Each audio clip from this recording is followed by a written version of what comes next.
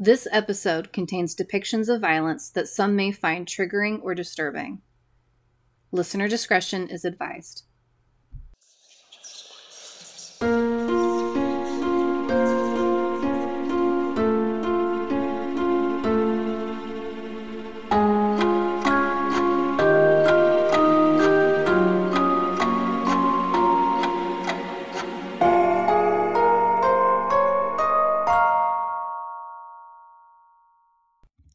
Hello, and welcome back to another episode of Creepy Stories with Laura.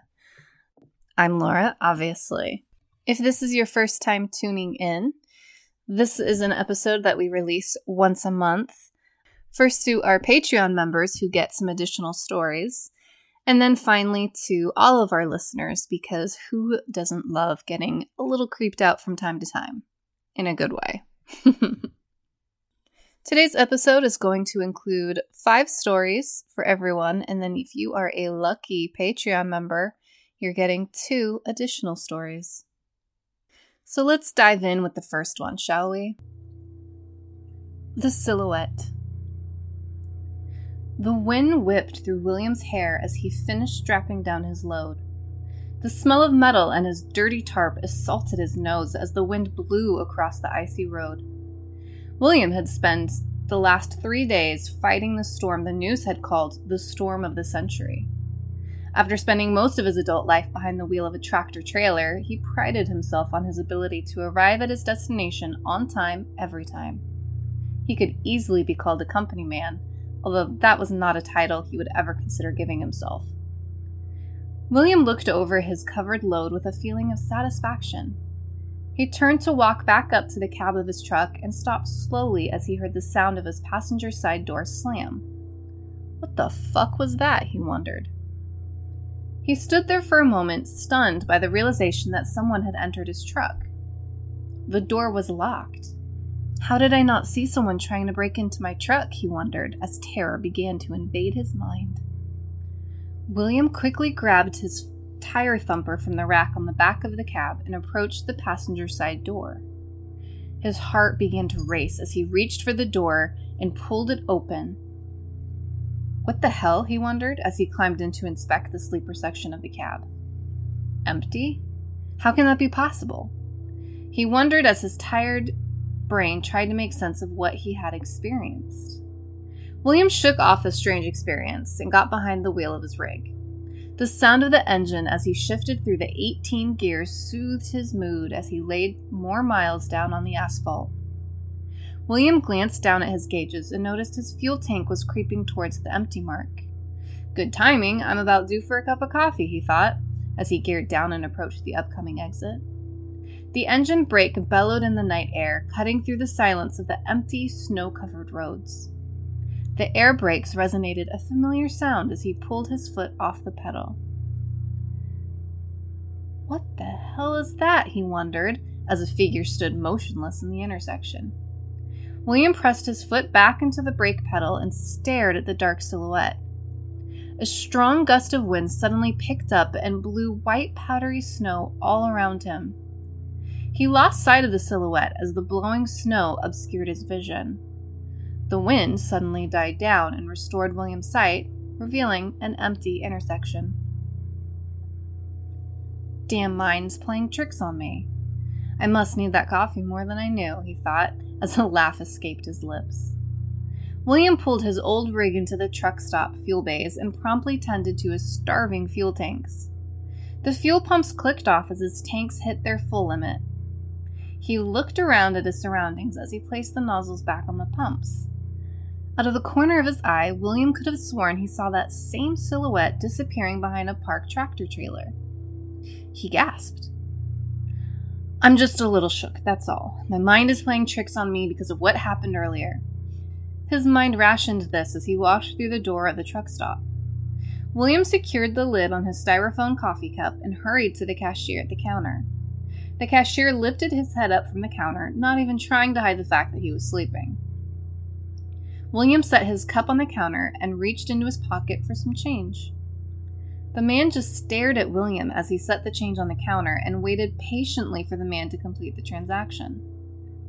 After a moment of silence, William glanced down at the floor, becoming anxious as the seconds ticked away. "What's the one thing that scares you? What keeps you up at night? What haunts your dreams?" the man asked William. William stood back, horrified by the questions. "What did you just say?" he asked. "I said, will that be all?" the cashier asked him. "You sure, bud? I thought you said," William started to reply. "You okay, man? You don't look so good." The cashier frowned as he questioned William. Yeah, I'm fine," William muttered, as the man put the change into the register. William walked out of the truck stop in a daze. What the hell is going on, he wondered as he climbed up into his truck. William felt an icy finger brush against the back of his neck as a raspy voice whispered, "I am what keeps you awake at night." "Fuck!" he screamed. William fought the urge to run and instead climbed back into the truck and searched the cab. He was relieved to find it empty, yet again. "This is getting really old really fast," he growled. William fired up his old truck and slammed the transmission into gear. The old truck roared as he accelerated away from the truck stop and back onto the frozen interstate. "Goddamn shadows ain't gonna mess up my night. Pull it together, William," he screamed at the windshield. William pushed his old truck hard up the icy 3-lane hill. As he reached the crest of the hill, his heart sank and his chest tightened when his mind processed the scene in front of him. A pile-up had formed at the bottom of the hill, and the realization hit him like the cold wind on bare skin. He hit his brakes and tried to slow his rig, but the ice prevented him from getting any traction. Just before William plowed into the pile of cars in front of him, he swore he saw that same shadowy silhouette standing before the pile. Our next story is very fitting for the times. Well, at least the title is. This one's called Face Mask Required. The stillness wakes me. Not that pleasant quiet after a winter snow or the comfortable silence of a sleeping house, but a heavy blanket of non-sound, as if the air was afraid to stir. I lay in bed, barely breathing, straining to catch even the slightest movement. Nothing. Slowly I rise, not wanting to break the spell. Why is it every action seems so much louder when you're trying to be quiet? Even my breathing sounds harsh, my pulse thundering in my ears. I walk to the window, feet chilled from the polished wood floor. The early morning sun bathes the landscape in weak yellow tones. Snow glints and contrasts with the dark pine woods lining the path from the house to the river. Leaning closer, I can feel the coldness outside seeping in along the frame. I reach out to touch the glass, but my shifting weight makes the floorboards creak. I freeze in place, suddenly apprehensive, as if I don't want anyone to know I'm awake. "Is that you, dear?" A call from below frees all from that stillness, and suddenly sounds rush in. The chittering of birds on the deck, the faint murmur of the heater, the clink of a spoon in a cup. I let out a breath I hadn't realized I was holding and shake off the last dregs of sleep. "Yes, Mom, be right down," I call as I finish making the bed. I'm home. Or, at least, my parents' house for Christmas. We decided, my better half and I, that it would be easier if I came up alone, since the borders were still closed to foreigners because of the virus. To be honest, it was a nice change of pace, and I had truly missed being in a snowy climate for the holidays. Through the space of the half-closed door, I glanced into my parents' bedroom and think I see a body-shaped lump still tucked under the blankets. Funny though, Dad's usually the first one up. First time for everything, I guess. I slowly make my way down the stairs, pausing to look at the art Mom had lovingly hung. A little piece from each place they traveled to. A handmade souvenir to be enjoyed instead of stuffed into a drawer never to be looked at again. One day, they'll be able to add new ones. Pausing at the landing, a small smile steals across my face as I glance at the tree and the decorations on the mantel. Another treasure trove in nostalgia. We'd collected the decorations over decades. It was always fun to decide the theme and reminisce as we unwrapped each little bauble.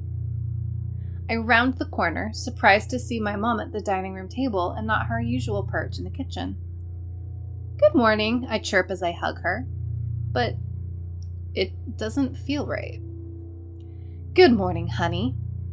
I pause and my arms slacken. "Are you feeling okay, Mom?" I pull back to see her face. Her eyes meet mine and something cold and flat flashes across. Here and gone, so fast I must have imagined it. "Never better. Why do you ask, sweetheart?" She smiles and pats my hand, a gesture both familiar and alien. I step back. "Oh, it's nothing. Things just seem a little off. Must have had a weird dream follow me from sleep." "Well, have some tea and toast, kiddo. That'll set things right." Grateful to focus on the mundane task of preparing my breakfast, I linger on each step. Still not able to fully shake off the weirdness, I mentally go through the day's activities we had planned. So, we're gonna play some Scrabble, then bake the butter tarts and the meringues.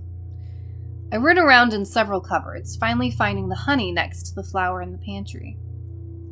Then head out for an apparently socially distanced lunch at our tea house. Yum! Another search turns up the butter on the windowsill by the sink. And maybe on the way home, pick up some Chinese from that amazing place in the village. Yeah, this'll be great. Satisfied with my effort to brighten my mood, I spare a look out the kitchen window across the white expanse outside, the snow glittering against the bright blue sky. I take a deep breath and carry my cup and plate to the table, determined to stay in good spirits. Smiling at Mom, I drizzle honey over my nicely charred toast and happily tuck into brekkie. "Oh," she says lightly. "By the way, Dad stepped out. Said he wanted a new mask. The one he's using now is too old." I laugh because that's so Dad. Anytime he'd pass in front of a mirror, he'd playfully preen and give himself a thumbs up. Now he was all about collecting stylish masks to coordinate with his outfits. But wait, isn't he still sleeping? I thought I saw him in bed. Mom's smile falters, but then comes back bigger and brighter. Did she always have such a wide mouth? "Oh, silly me. Of course he's still sleeping. I meant he'd be going out. Later." She takes a sip of tea, slurping, giving me a sidelong glance. I absent-mindedly take another bite of toast, feeling unsettled, a frisson of electricity fitting across my shoulders and the back of my neck. Another slurp, and another look. Is there something wrong with her face? The right side looks almost like it's sagging. She reaches across and pats my hand again. Her hand, clammy, bony. Could it be a stroke? I look more closely, trying to see the telltale signs.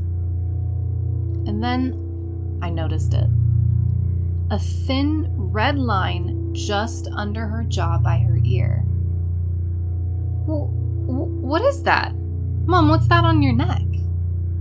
What do you mean, sweetheart? A pause. Kiddo? Another pause. Then, in that tone, when you figured out the trick. Dear. Is that blood? I see it more clearly now, the line. It's tracing along her jaw, spreading, widening. Oh my God, what's wrong with your face? My voice falters, catches in my throat, and it's hard to swallow. She gracefully touches her hand to her neck, peering wryly at the smudge left on her fingers like it's an inconvenience, a small frustration. Sometimes, with older ones, they just don't sit right. You have to adjust. A soft laugh and a sigh, and then she straightens in her chair. I'm flushed and freezing, cemented to mine. Still smiling, that too wide grin, she grasps her face with one hand and casually pulls. What? Her face coming away with a squelch. What? Ribbons of sticky. What is happening? Rivulets of claret trailing down her neck. What the fuck? I stammer. Language, dear, the thing holding my mother's face says. With a grunt of effort, I fling myself back from the table. Can't breathe. No, I don't. It's all right, dear. You'll see it will be all right, it says as it gently puts her face back on, smoothing the edges so they once again lie seamlessly against her. Its skin. I lurch out of the dining room, legs moving like molasses, like a horror movie. A movie? A dream? This isn't real. While my mom turns in her chair to watch, I hear a thud from upstairs. Knowing it's not my dad, but another thing. I choke back a cry as I stumble towards the front door. Remember, dear, if you want to stay safe out there, a low chuckle follows. My fingers brush the cool handle, and then I'm gripping it, turning it, feeling the icy air as the door cracks open. It is still at the table, watching, amused by my terror, my flight. So close I can make it. The door, open wider now, lets the winter chill wash over me. My foot touches the welcome mat. Oh God, I'm free, I'm safe! A breath, a blink, and a movement so fluid and swift it doesn't even register. And then a whisper, soft and ticklish against my ear. Face masks are required. Our next story is called, What Do You Like About Playing Under the Bed? It all started when I was about 8 or 9 years old. Actually, I guess it may have been earlier, but that's around the first memory I have of it. See, I've had sleep paralysis for as long as I can remember, although it's rare now that I'm an adult. Most people that I've told about this have assumed I'm just scared of the dark or I have bad nightmares, but that's not it. Although I am, and I do. I've always had very vivid dreams. When I was dreaming, I was there. I could see, smell, hear, and feel. I was also very adept at lucid dreaming, having the choice to affect my dreams at will. That didn't work on nightmares, though, and I often had nightmares before these episodes. Horribly vivid nightmares, and almost every night. Dreams of falling, fire, death, being alone in empty space, but mostly monsters, and those were the worst. Some of them were your classic 80s slasher film icons, Jason, Freddy, etc. I think my mom let me watch those movies a little too young, along with reading Stephen King, but she's still my hero. Those usually involved running and hiding while being in a strange place, usually creepy abandoned buildings or out in the woods. The monsters that didn't come from movies were way worse, though. Dreams come from your subconscious, supposedly, so I guess somehow my mind created them. Although as a child, it seemed like they were from the depths of hell. Twisted, grotesque things, sometimes vaguely resembling a human form, with missing limbs or too many. Hideous faces with skin missing or eyes hanging out of sockets. Some were not human at all. Giant creatures with wings and razor-sharp claws and teeth. Black shadows with red eyes that would just stand in the corner and watch me while I went about mundane tasks like homework or watching TV. Sometimes I would wake up before they got me. Not always. People say you're not supposed to die in dreams, but I have many, many times. I've fallen and hit the ground. I've burned up in fire. I've been stabbed and sliced. I've even had a dream where I was at a funeral that turned out to be mine. I didn't go back to sleep that night. Well, I'm not really scared of the dark per se, or even scared of the nightmares. I'm afraid of waking up in the dark. Let me explain what a typical night was for me when I was younger, and maybe you can start to understand. I would fall asleep in my bedroom with the TV on, mostly for light. Sound would be just loud enough to make out what they were saying. Sometimes I would fall asleep on the couch with the light and sound coming from my parents' room before I had a TV in my own room. Then the dream would start. The worst one ever, which I had often. I don't know how rare reoccurring dreams are, but I feel I got them more than enough. It would start with me waking up in my own bed. I would be viewing as though from my own eyes rather than third person as a lot of dreams were. I would look over at my alarm clock and it would say 3:33 a.m. Always. Then the fear would start. I knew what was coming, but powerless to prevent it. I would slowly place my feet on the floor and stand up while stretching and yawning. I'd start to head for the bathroom. Not sure how I knew the bathroom was my destination, as I never made it there. And I would trip on something. I crashed on the floor, hitting my nightstand, causing my alarm clock to fall on my head and bounce to the floor. So, I'm lying there, cursing myself and looking under my bed. There's nothing there, and I mean nothing. The meager light in my room should penetrate at least a few inches into the darkness, but it's like a wall of black shadow, an empty void. And I freeze with fear. Suddenly, 2 small blue orbs of fire appear directly eye level with me, the eyes of some unknown being staring into my soul. Its breath was the worst part. I would see it and smell it at the same time. I only knew it was breathing because it came out like a fog, like when you're outside in winter, only it wasn't cold in my room, and the breath upon my face was cold enough to chill me to the bone. And the stench, ugh. It was as though someone took dead animal carcasses and dirty diapers and lit them on fire with 1,000 matches, like sulfur, burnt hair and shit. My mind would be screaming, "Run, hide!" but my body frozen. I'm hyper-aware. I can feel every muscle in my body tense up in preparation, but nothing happens. Then, it grabs me. I see nothing, no limbs of any sort, but I'm being dragged under the bed. Then, I am in total blackness. I can feel its disgusting breath on my neck and hear my heartbeat. But my sense of sight has totally abandoned me. I don't feel arms around me specifically, but I am being held there. It feels like someone has wrapped a blanket made of flesh around me, but is stronger than I am and holds me completely still. Then, I feel its tongue slowly lick from my neck to my ear as though tasting my fear. In a voice I can only describe as broken glass soaking in blood, gravelly and grating, but wet, it whispers, "What do you like about playing under the bed?" That's when I snap out of it. I struggle. I fight. I swing my elbows, kick my legs as hard as I can, eventually loosening the creature's grip. And I would wake up. Here's where the real fun begins. I would be completely frozen. Sometimes to the point where I could not even open my eyes.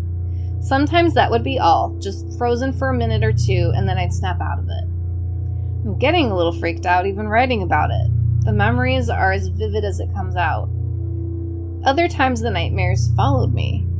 I remember once I was lying there frozen, trying to force my eyes to close when I heard the same thick, gravelly voice say, "Come back under the bed. The games were just beginning." I couldn't turn my head to look toward the sound.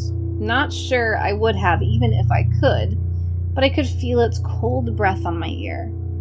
I guessed I must have screamed, although I don't remember doing so because my mom ran into my room and turned the light on. I swear I saw a shadow out of the corner of my eye melt into the floor heading back under the bed. She checked, assured me there was nothing under the bed, but I still don't know what to believe. According to the therapists and counselors I've talked to, I was experiencing auditory and visual hallucinations common to sleep paralysis. They don't know how real it was, though. When I would wake up in bed, once able to move, I would jump off my bed, making sure to stay well away from the edge, running to my parents' bedroom and crawl into bed with them. Sadly, until I was about 14. Oftentimes, though, I would not wake up in my bed as I had fallen asleep. Sometimes after that specific dream, I would wake up on the floor next to my bed, which was the worst, especially if the paralysis kicked in, which was often. I've woken up on the couch, on the floor in my parents' room, on the kitchen floor, in the empty bathtub, even once on the porch. On these occasions, I would sometimes find scratches and cuts on my body, often small, although once I had a 6-inch gouge across my ribcage, and I still have the scar. The therapist said this was due to sleepwalking and running into things. My grandmother had a different view on things. I love my grandma. She definitely wasn't your regular sweet old lady. My grandmother had a deep appreciation for the occult. When I asked her about my dreams, she crossed herself and did that weird little evil eye hand gesture. I asked why she was freaking out.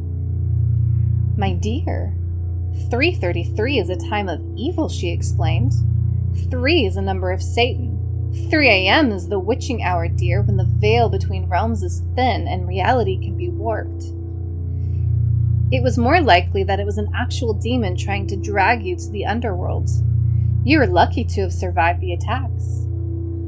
She also told me that I wasn't sleepwalking as the therapist suggested, but actually in another, I guess you'd say, alternate plane or dimension? Or even the underworld. We always thought she was a little crazy, but now I'm not so sure. I wish she was still alive to help my family. Recently, my 7-year-old son has been waking up in the middle of the night, right around 3:30 a.m., screaming about the monster with blue fire eyes. I was holding him after one recent episode, telling him it was a dream and he'll be okay. He kept repeating the word no. When I got him to calm down a little, I asked why he was saying no. He said he doesn't want to play under the bed. Our next story is called It Lives at the Bottom of My Stairs. I stand at the top of my stairs, socked toes curling into the carpet as one hand squeezes the door handle and the other hovers over the light switch, trying to decide if it's safe to turn the lights out. It's nearly 7 at night. I have about an hour before sundown, but it's just dim enough in the stairwell to make me doubt if that really matters.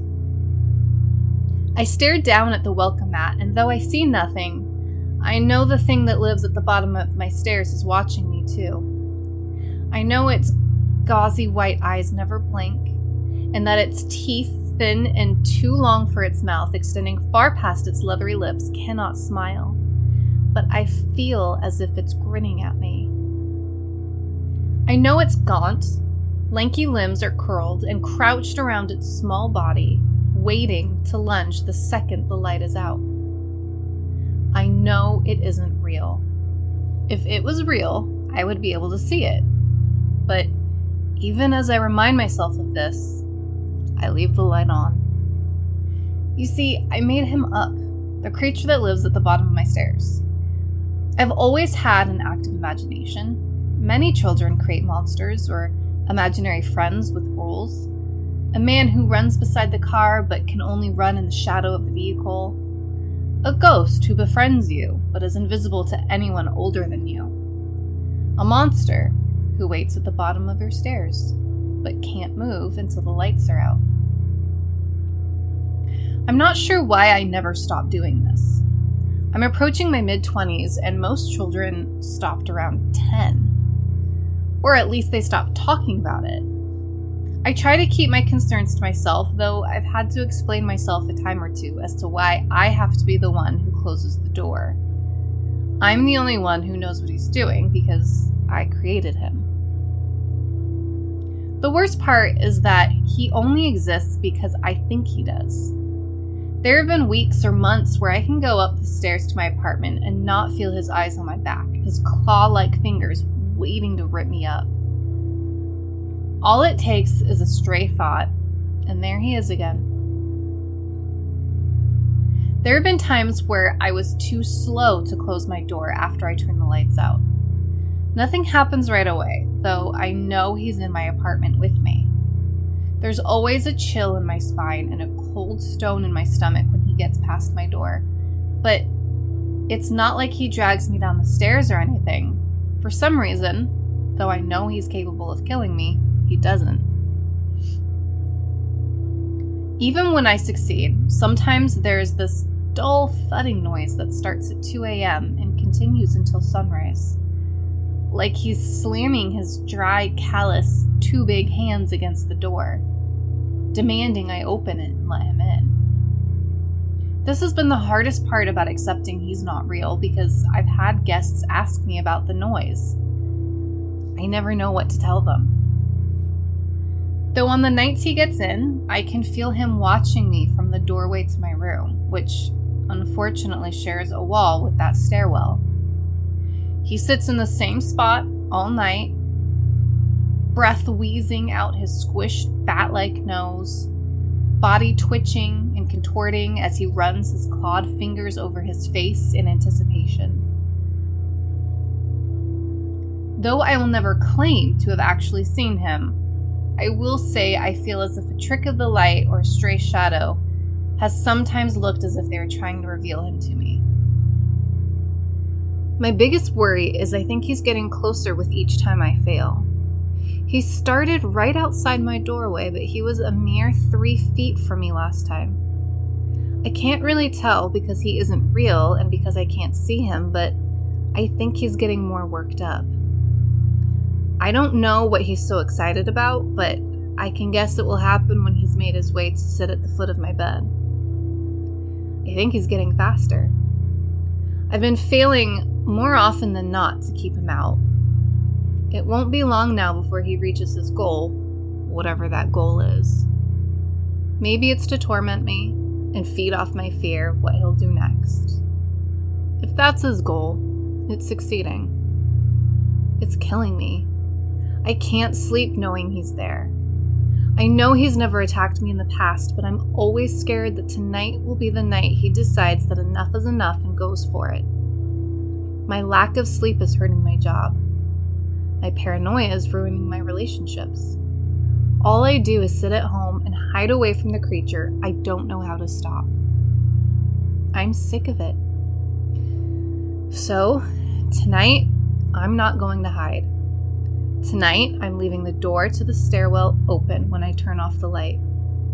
I'm turning off all the lights in my shitty apartment, and I'm going to sit on my bed in the dark. Tonight, when his twisted body lunges and lurches its way into my room, I'm not going to pretend I don't see him. I'm not going to pretend that just because I made him up, that means he's not real. I'm going to look him in those disgusting cloudy eyes and accept my fate. I'm tired of waiting. Next up, we have The Man Who Returned. John Woodford, in his first moments of returning consciousness, was not aware that he was laying in his coffin.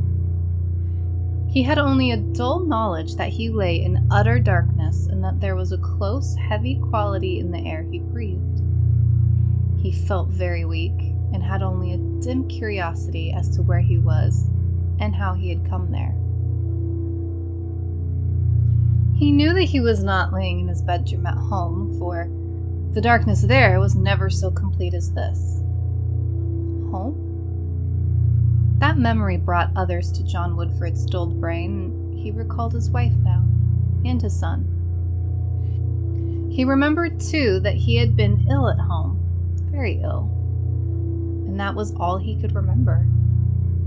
What was this place to which he'd been brought? Why was this darkness so complete and the silence so unbroken? And why was there no one near him? He was a sick man, and they should have given him better care than this.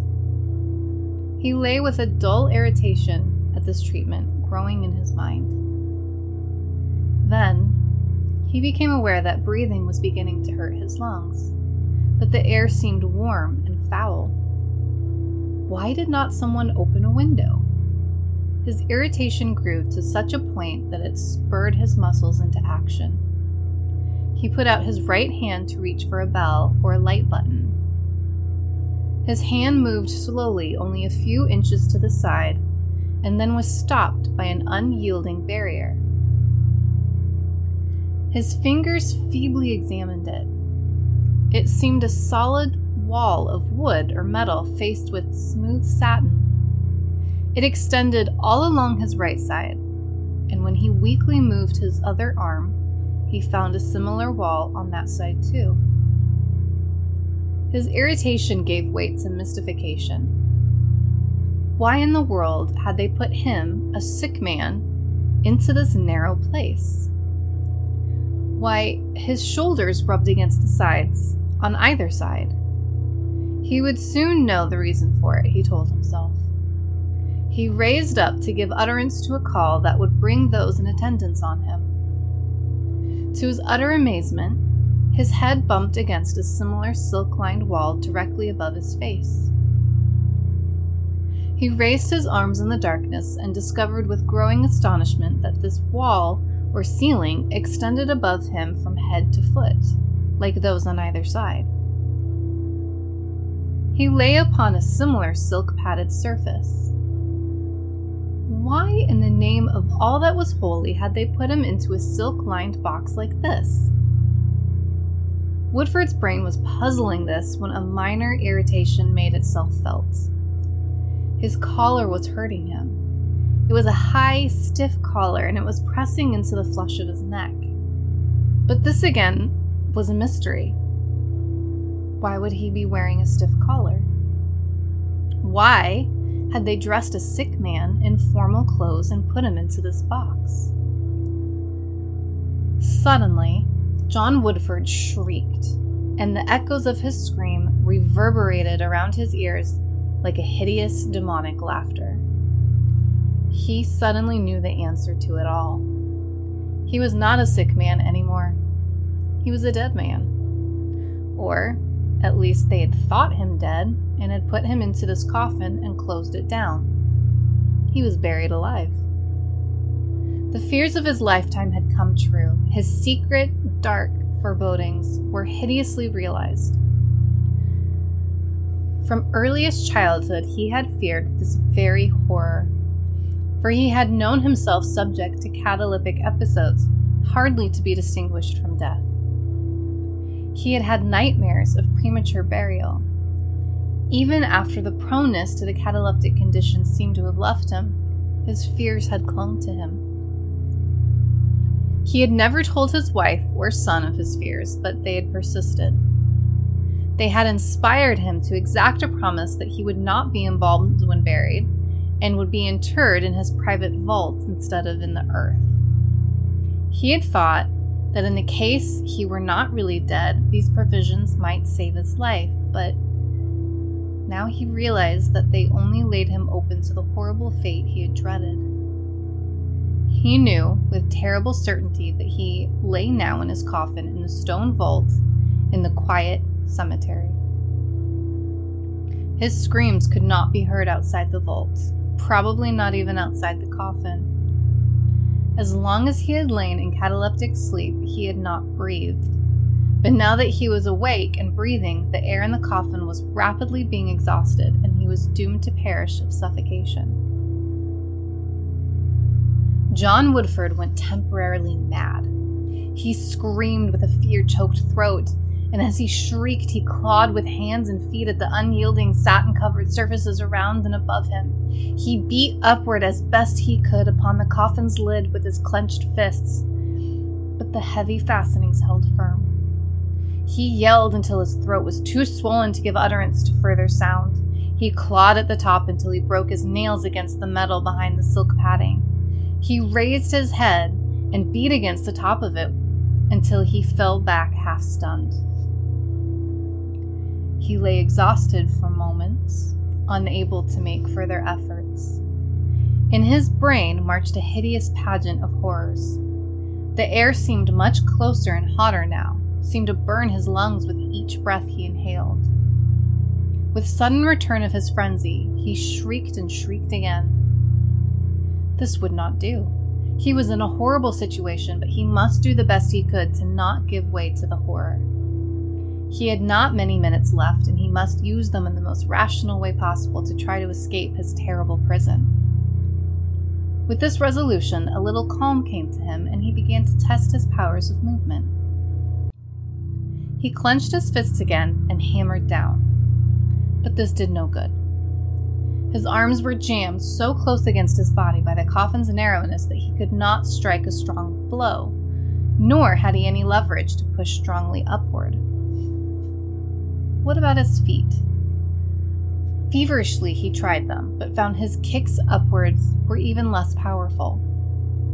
He thought of hunching up his knees and then bursting up the lid, but found that he could not raise his knees high enough, and that when he pressed upward with them against the lid, his feet simply slid away on the smooth silk of the coffin's bottom. Now the breaths he drew seared his lungs and nostrils, and his brain seemed on fire. He knew his strength was waning, and that before long he would lose consciousness. He must do whatever he could swiftly. He felt the soft silk about him, and the dreadful irony of it came home to him. He had been placed so lovingly in this death trap. He tried to turn to his side, for he thought now that he might use his shoulders to heave up against the lid. But turning was not easy in the cramped coffin, and had to be accomplished by a myriad of little hitching movements, an infinitely slow and painful process. John Woodford hitched and squirmed desperately until he lay on his left side. He found then that his right shoulder touched the lid above. He braced his left shoulder on the coffin's bottom and heaved upward with all his strength. There was no result. The lid seemed as immovable as ever. He heaved again, despair fast filling his heart. He knew that very soon he would give way and shriek and claw. There was already a ringing in his ears. He had not minutes left. With the utter frenzy of despair, he heaved upward again with his shoulder. This time, there was a grating sound of something giving above. The sound was like the wild peal of thousands of bells of hope to John Woodford's ears. He heaved quickly again and again at the lid. Paying no attention to the bruising of his shoulder, he pressed upward with every ounce of his strength. There was another grating sound, then a snap of metal fastenings breaking, and as he shoved upward with convulsive effort, the metal lid swung up and over and struck the stone wall with a deep clang. A flood of cold air struck him. He struggled up over the coffin's side, dropped a few feet to a stone floor, and lay in a huddled mass. It was minutes before he had mastered himself and summoned enough energy to stand up. He stood inside a little vault that held no coffin but his own. Its interior was in darkness, save for a dim shaft of starlight that came through a tiny window up high on one wall. John Woodford stumbled to the vault's heavy iron doors and fumbled at their lock. He had an uncontrollable horror of this place that had almost been the scene of his perishing. The coffin there was on a shelf with its lid leaning against the stone wall, seemed gaping for him with its dark, cavernous mouth. He worked frantically at the lock. What if he were not able to escape from the vault? But the heavy lock was easily manipulated on the inside, he found. He managed to turn its tumbler and shoot its bar, and then the heavy iron door swung open. John Woodford stepped eagerly out into the night. He stopped on the vault's threshold, closing the doors behind him, and then looking forth with inexpressible emotions. The cemetery lay in the starlight before him as a dim, ghostly city of looming monuments and vaults. Little sheets of ice glinted here and there in the dim light, and the air was biting in its cold. Outside the cemetery's low wall blinked the lights of the surrounding city. Woodford started eagerly across the cemetery, unheeding of the cold. Somewhere across the lights of the city was his home, his wife, and somewhere his son, thinking him dead, mourning him. How glad they would be when he came back to them alive. His heart expanded as he pictured their amazement and their joy at his return. He came to the low stone wall of the cemetery and clambered quickly over it. It was apparently well after midnight, for the cars and pedestrians in sight in the suburban section were few. Woodford hurried along the street. He passed people who looked at him in surprise, and only after some time did he realize the oddness of his appearance. A middle-aged man clad in a formal suit and lacking hat and overcoat was an odd person to meet on a suburban street on a winter midnight. But he paid small attention to their stares. He did turn up the collar of his frock coat to keep out the cold, but he hardly felt the frigid air and the emotions that filled him. He wanted to get home, to get back to Helen, to witness her stupefaction and dawning joy when she saw him returned from the dead, living.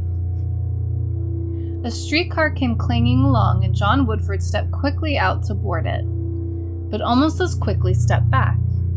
He had mechanically thrust his hand into his pocket and found it quite empty. That was to be expected, of course. They didn't put money in a dead man's clothes. No matter, he would soon be there on foot.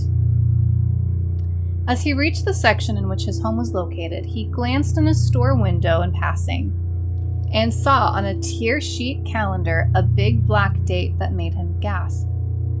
It was a date 10 days later than the one he last remembered.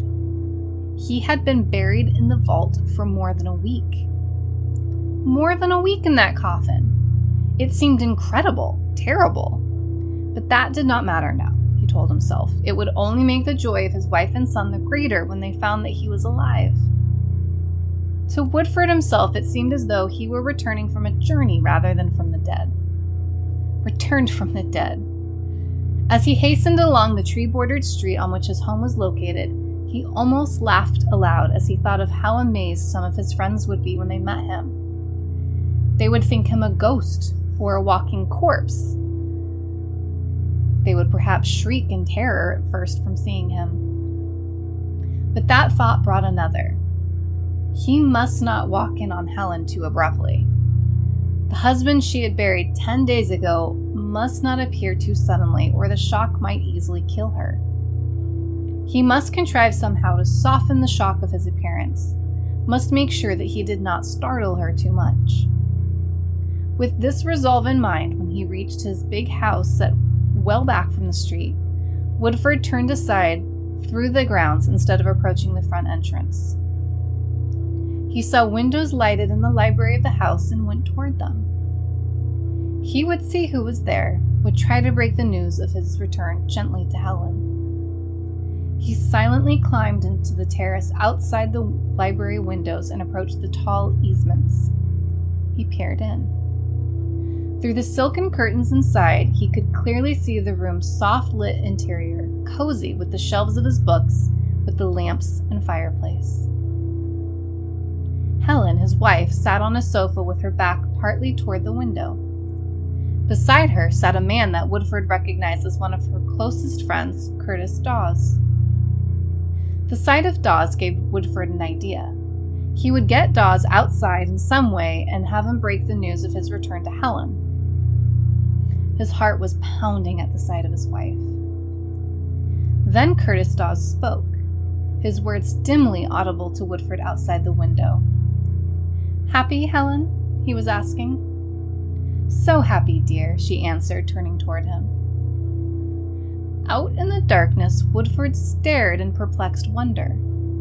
How could she be happy when she thought her husband dead and buried? He heard Curtis Dawes speaking again. "It was a long time," the man was saying. "Those years that I waited, Helen."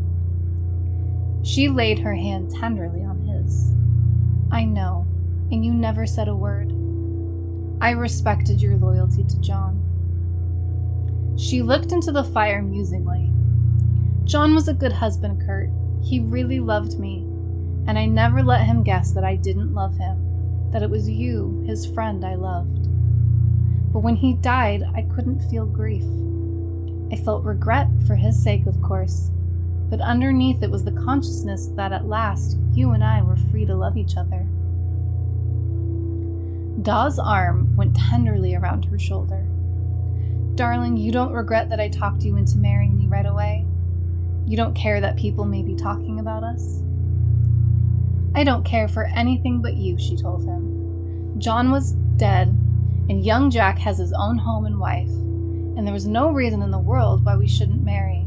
I'm glad we did. In the darkness outside the windows, a stunned, dazed John Woodford saw her lift an illumined face towards the man's. I'm proud to be your wife at last, dear, no matter what anyone may say about us, he heard. Woodford drew slowly back from the window. He paused in the darkness under the trees, his mind shaken, torn. So this was his homecoming from the tomb? This was the joy he had anticipated in Helen when he returned? It couldn't be the truth. His ears had deceived him. Helen could not be the wife of Curtis Dawes, yet part of his mind told him remorsefully that it was true. He had always sensed that Helen's feelings for him were not as strong as his for her, but that she had loved Dawes he had never dreamed. Yet now he remembered Dawes' frequent visits, the odd silences between him and Helen. He remembered 1,000 trifles that spoke of the love which these two had cherished for each other. What was he, John Woodford, to do? Walk in upon them and tell them that they had been premature in counting him dead, and that he had come back to claim his position in life and his wife again? He couldn't do it.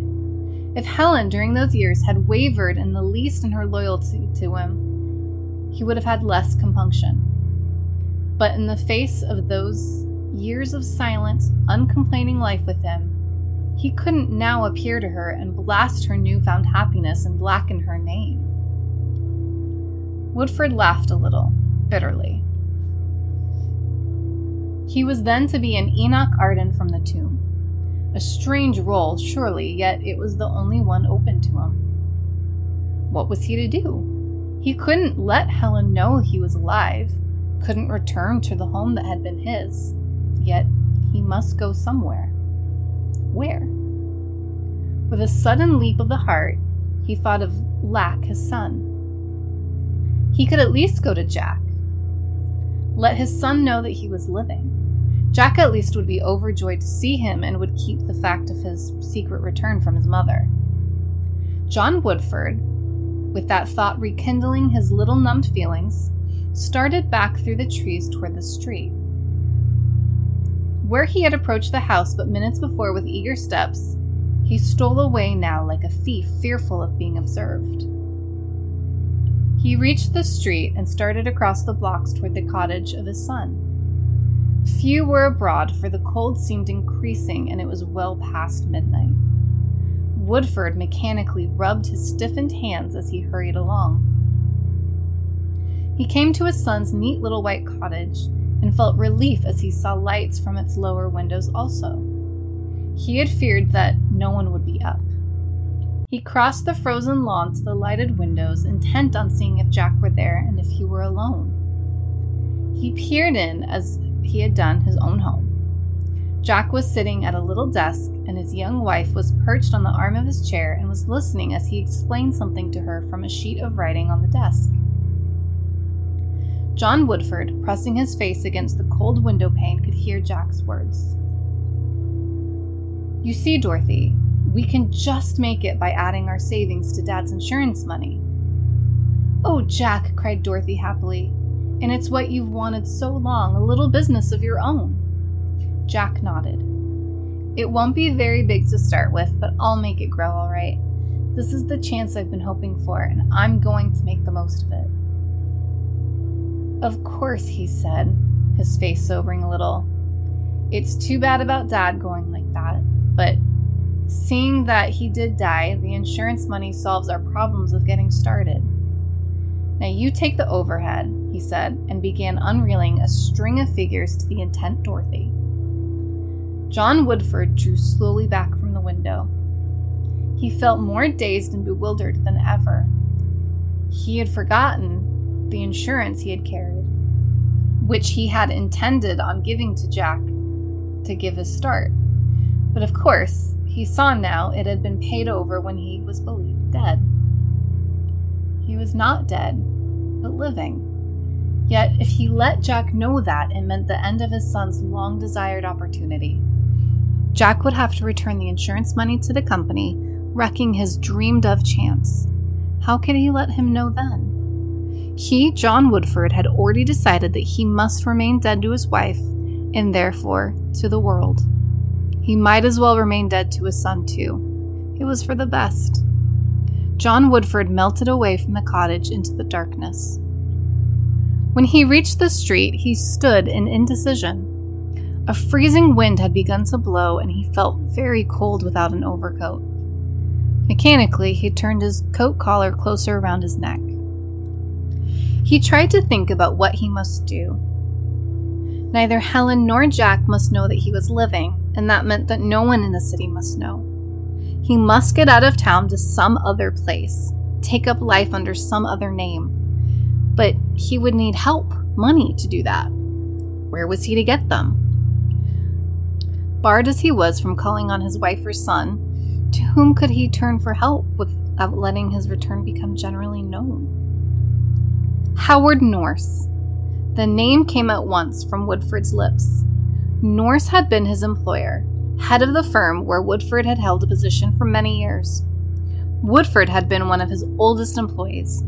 Howard Norse would help him to get a position somewhere else and would keep his reappearance secret. He knew where Norse's residence was, several miles out in the country, but he couldn't walk that far, and he had no taxi or trolley fare. He would have to telephone Norse. Woodford walked back towards the city's central section, head bent against the piercing cold wind. He succeeded in finding an all-night lunchroom whose proprietor allowed him to use the telephone. With cold, stiffened fingers, he dialed Norse's number. Howard Norse's sleepy voice soon came over the wire. "Mr. Norse, this is Woodford. John Woodford," he said quickly. There was an incredulous exclamation from Howard Norse. "You're crazy! John Woodford's been dead and buried for a couple weeks." "No, I tell you, it's John Woodford," insisted Woodford. "I'm not dead at all. I'm as living as you are. If you'll come into town for me, you'll see for yourself." "I'm not likely to drive to town at 2 a.m. to look at a maniac," Norse replied acidly. "Whatever your game is, you're wasting your time on me." "But you've got to help me," Woodford cried. "I've got no money, and I need a chance to get out of the city without anyone knowing. I gave your firm my services for years, and now you've got to give me help." "Listen to me, whoever you are," snapped Norse over the wire. "I was bothered long enough with John Woodford when he was living. He was so inefficient, we'd have kicked him out long ago if we hadn't been sorry for him. But now that he's dead, you needn't think you can bother me with his name. Good night." The receiver clicked in Woodford's unbelieving ear. He stared at the instrument. So that's what they really thought of him at the firm. There, where he had always thought himself to be one of the most highly valued employees. But there must be someone upon whom he could call for help, someone he could convince that John Woodford was still living, someone who would be glad to think that he might be living. What about Willis Gran? Gran had been his closest friend next to Curtis Dawes. He had lent money more than once to Woodford in the past and certainly should be willing to do so now. Hastily, Woodford called Gran's number. This time he was more careful in his approach when he heard the other's voice. "Willis, I've got something to tell you that might sound incredible, but you've got to believe. Do you hear?" he said. "Who is this, and what in the world are you talking about?" demanded Gran's startled voice. "Willis, this is John Woodford. Do you hear? John Woodford. Everyone thinks I'm dead, but I'm not, and I've got to see you." "What?" cried the other's voice over the telephone. Why, you must be drunk. I saw Woodford lying in his coffin myself. I know he's dead." "I tell you it's not so. I'm not dead," Woodford almost screamed. "I've got to get some money, though, to get away from here, and you must lend it to me. You always lent it to me before, and I need it now worse than I ever did. I've got to get away." "So that's it," said Willis Gran. "Because I used to help Woodford out, you think you can get money from me just by calling me up and pretending you're him. Why, Woodford himself was the biggest pest in the world with his constant borrowings. I felt almost relieved when he died. And now you try to make me believe he's come back from the dead to pester me again?" "But he never died. I'm John Woodford, really," Woodford protested vainly. "Sorry, old top," returned Gran's mocking voice. "Next time pick a living person to impersonate, not a dead one." He hung up. John Woodford slowly replaced the receiver and made his way out to the street. The wind was blowing harder and now was bringing with it clouds of fine snow that stung against his face like sand. He shivered as he stumbled along the streets of dark shops, his body freezing as his mind was frozen. There was no one from whom he could get help. His paramount necessity was still to get out of the city, and to do that, he must rely on himself. The icy blasts of the snow-laden wind penetrated through his thin coat. His hands were shaking with the cold. A sign caught Woodford's eye, the illuminated beacon of a relief lodging house. At once, he made his way towards it. He could at least sleep there tonight and get started from the city in the morning. The shabby men dozing inside in chairs looked queerly at him as he entered. So did the young clerk to whom he made his way. I'd like to stay here tonight," he said to the clerk. The clerk stared. "Are you trying to kid me?" Woodford shook his head. "No, I'm penniless and it's cold outside. I've got to stay somewhere." The clerk smiled disdainfully. "Listen, fella, no one with duds like yours is that hard up. Scram before I call a cop." Woodford looked down at his clothes, his frock coat, a stiff white shirt, and gleaming patent leather shoes, and understood. He said desperately to the clerk, "But these clothes don't mean anything. I tell you, I haven't a penny." "Will you beat it before I have you thrown out of here?" the clerk demanded. Woodford backed toward the door. He went outside again into the cold. The wind had increased and more snow was falling. The front of Woodford's coat was soon covered with it as he pushed along. It came to him as a queer joke that the splendor of his funeral clothes should keep him from getting help now. He couldn't even beg a passerby for a dime. Who would give to a panhandler in formal clothes? Woodford felt his body quivering and his teeth chattering from sheer cold.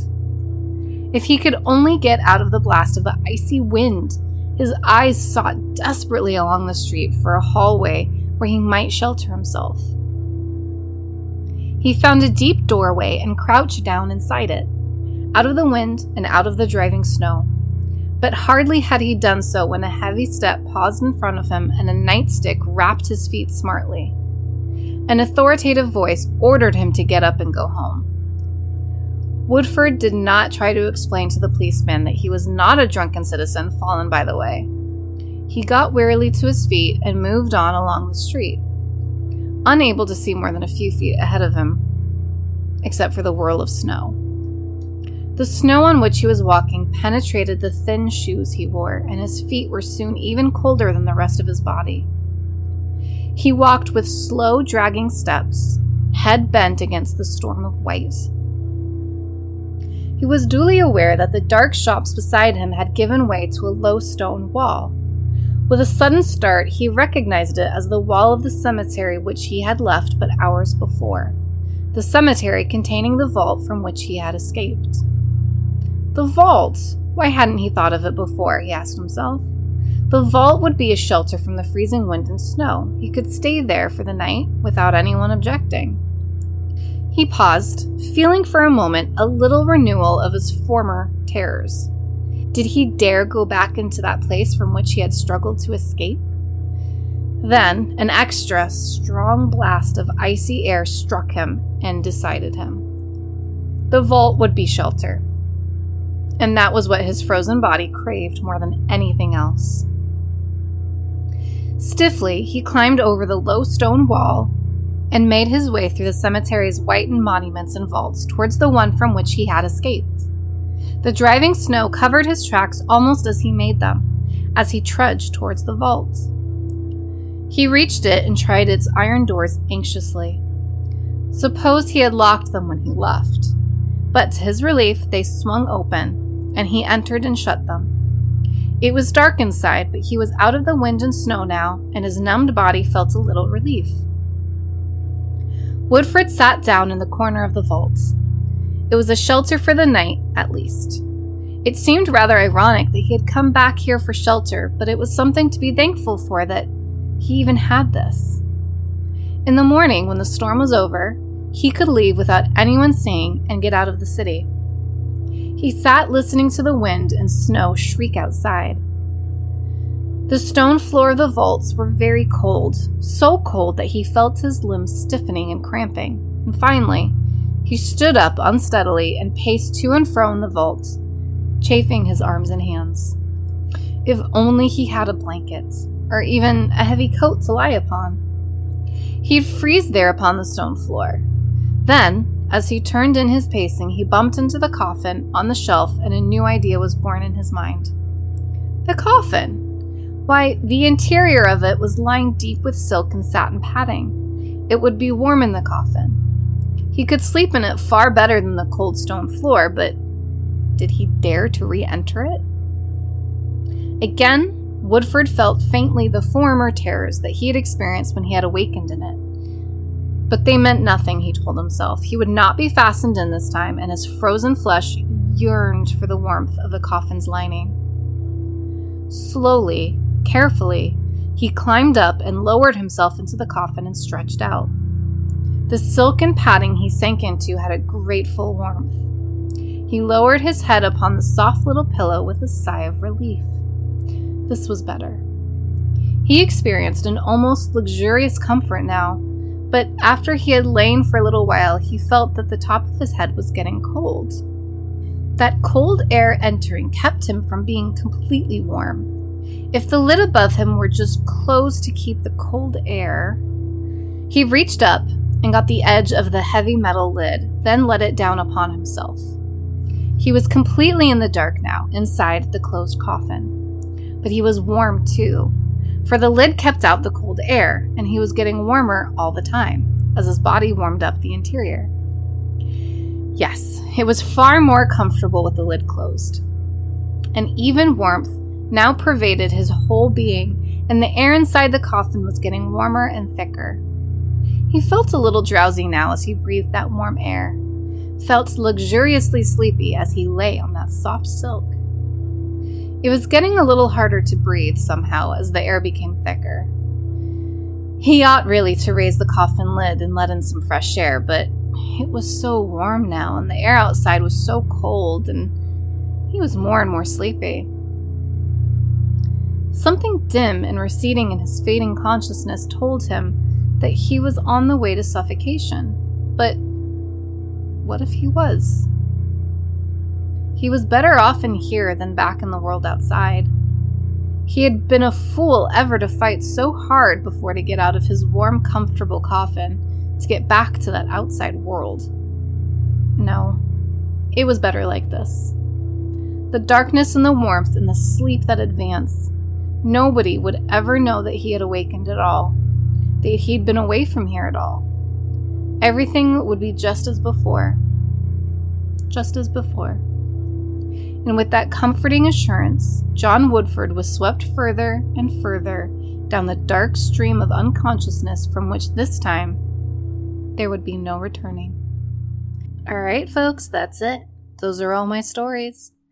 If you were a Patreon member, you heard 2 additional stories. And if you are itching to hear what those were and you're not a Patreon member, jump on over to patreon.com/thenewwitches and join. You get lots of other benefits as well. We do a Cauldron Side chat, which is just a free-flowing conversation that we upload once a month. Depending on which tier you join, you may also get a reading from me, tarot, oracle, or rune, sometimes a combination, just depends. And if you are not following us on social media, you can find us at The New Witches on Facebook, Instagram, and TikTok, though we are not active on TikTok just yet. And as I usually say, if you have a specific story in mind you would like to hear me read, maybe it's one that you've written, or maybe you just have a genre request. Maybe you want a story of possession, demonic entity, alien, whatever. Feel free to message us and just let me know. I hope you enjoyed, and keep it creepy.